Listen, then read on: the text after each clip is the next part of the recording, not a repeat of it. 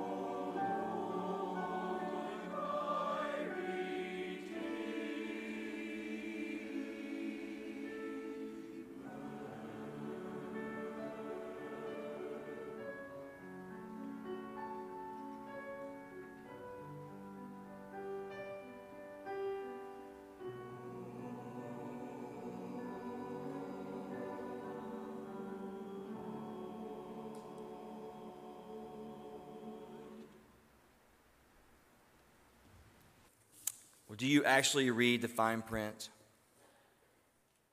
When you download a program or you're trying to connect to public Wi-Fi, or you're applying for a credit card, do you read the fine print before clicking accept? Most of us do not. I confess, I don't. We're in a hurry to use the Wi-Fi or the program, or the words are just too small and too hard to see. We'd have to use a magnifying glass to see such small things. This morning, just for a moment, I want us to take out our magnifying glass, because the woman we meet is fine print. We overlook and bypass her for larger print. We all know the large characters of the Bible, don't we? You don't have to be a churchgoer to know the big characters of the Bible.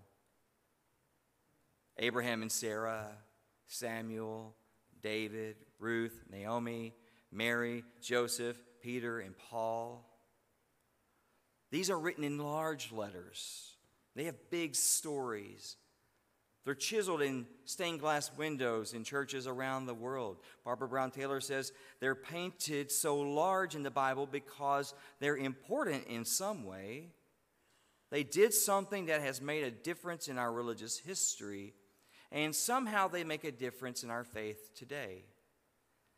So I ask you, take out your magnifying glass and place it over this poor, no-named widow that Jesus points out. She doesn't show up in stained glass windows. She's too small. Too many large people crowd her out. But when Jesus points to anyone, we must pay attention. The gospel itself is driven by people who are unknown. They have unknown names. They're insignificant, and they give tiny contributions sometimes.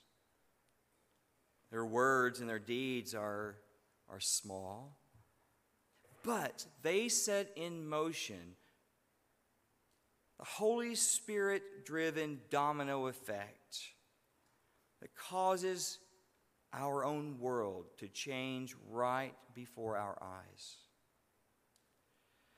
Think of the visitors from the east who go first to spy on and then to worship and to offer gifts to the newborn baby Jesus. Or the little boy that had a small sack lunch. He offered to Jesus mere 5 loaves and 2 fish, but it became enough to feed thousands. Or the woman who gave her very best gift, a jar of expensive perfume, and anointed Jesus' feet, an act that touched Jesus at the very deepest level. They're tiny, fine print, mere blips on the big screen of history. Yet, what do they have in common? Extravagant generosity. A kind of sacrifice remarkable, not only for the impact, but because it's seemingly anonymous.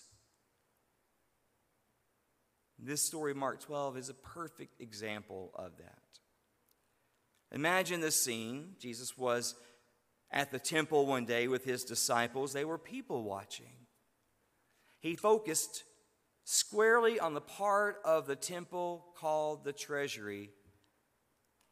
It's where people brought their offerings. Offerings that went to support the temple, the budget. And many rich people were putting in large sums of money. Now imagine a line of people, each one dressed in fine linens, sporting Brooks Brothers suits. They were. Neiman Marcus dresses, draped with expensive jewelry, each one holding a big bag of gold coins, maybe a barrel of copper and silver coins, or a satchel full of jewels and gems. Or maybe they were writing substantial checks, and they lay them visibly on top of all the others in the plate as it passed by. And they wait till all the eyes are on them, right? And they came riding in on the finest of camels, the fanciest of Mercedes. They slowly pour in their coins to make it last, draw all the attention to themselves. They get the attention of the priest.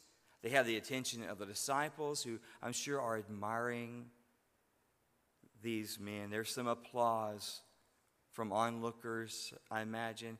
We hear them whispering their names adoringly among the money counters.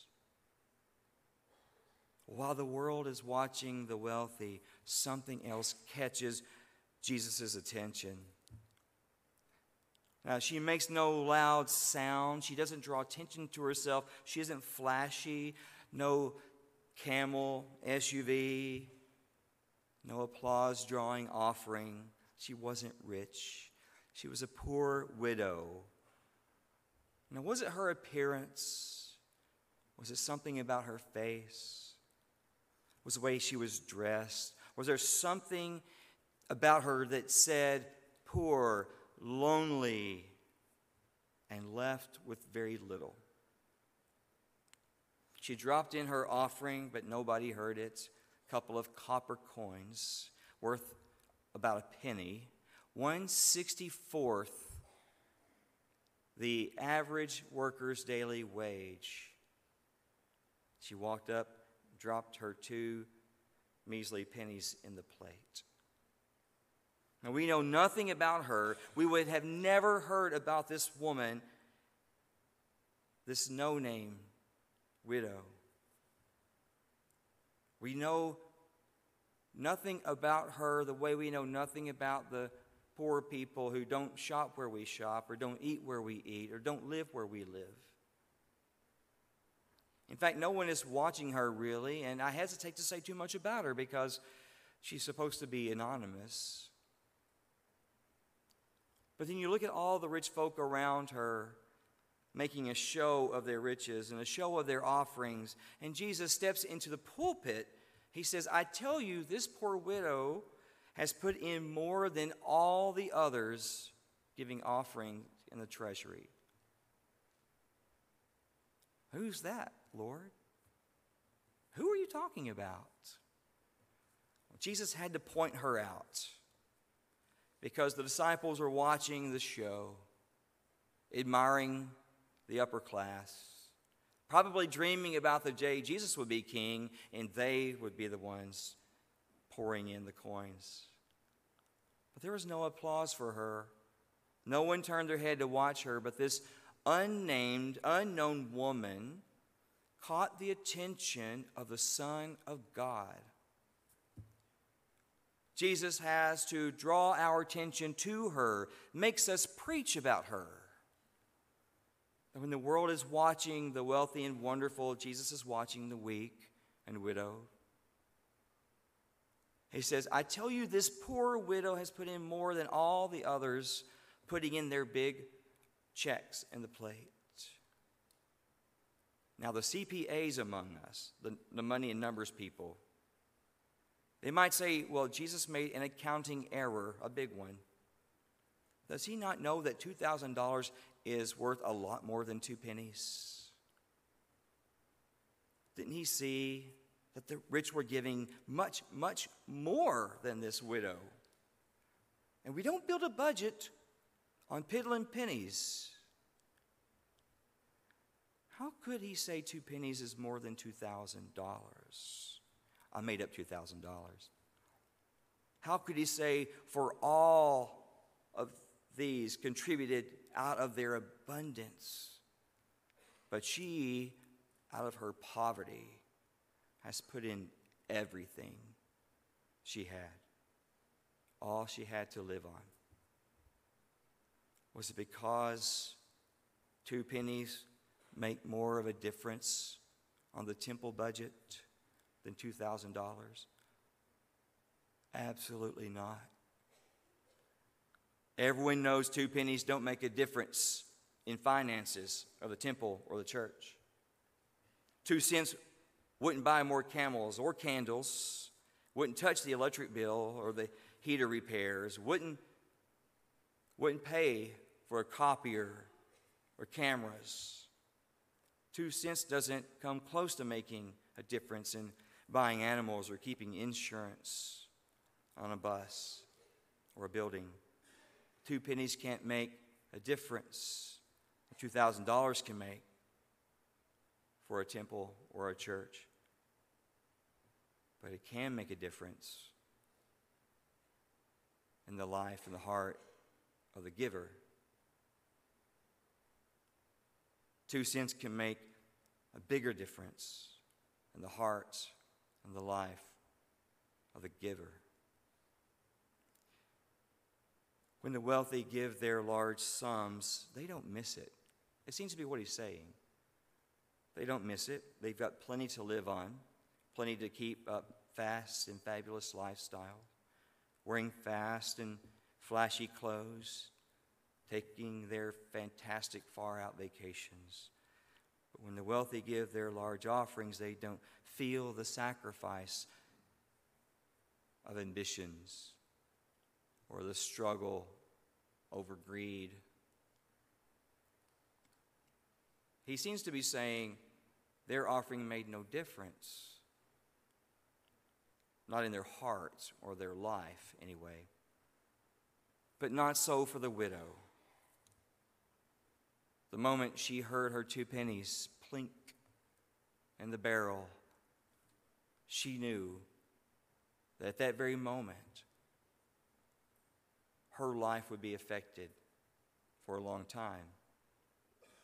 She'd have to do without a luxury for that day.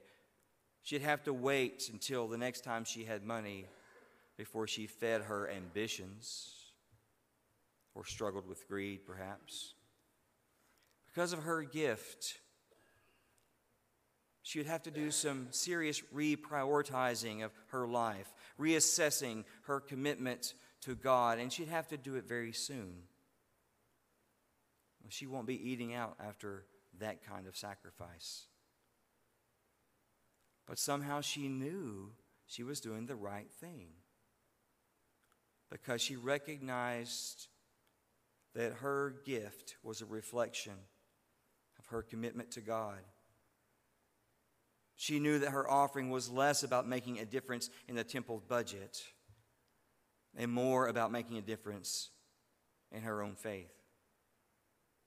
And somehow her offering in that plate that day was more representative of her love for God and her gratitude for God's blessings than her desire to see the work of God continue in her community.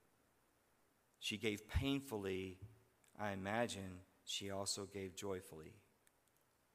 And in return, her 2-cent gift would give her riches 2,000 could never touch. Jesus called her gift greater because it made a bigger difference in her life. It was a better picture of the sincerity of her commitment, a better picture of her trust than any of the other gifts of those giving without sacrifice. If Jesus were watching us today, could he say, "Hey, watch that one"? Let's pray. We are blessed, Lord, with much. We give a lot, but perhaps we haven't made a sacrifice that requires our trust, demonstrates our commitment. Whatever it is you're calling us to do, demonstrate, we pray you help us begin this morning. In Christ we pray. Amen.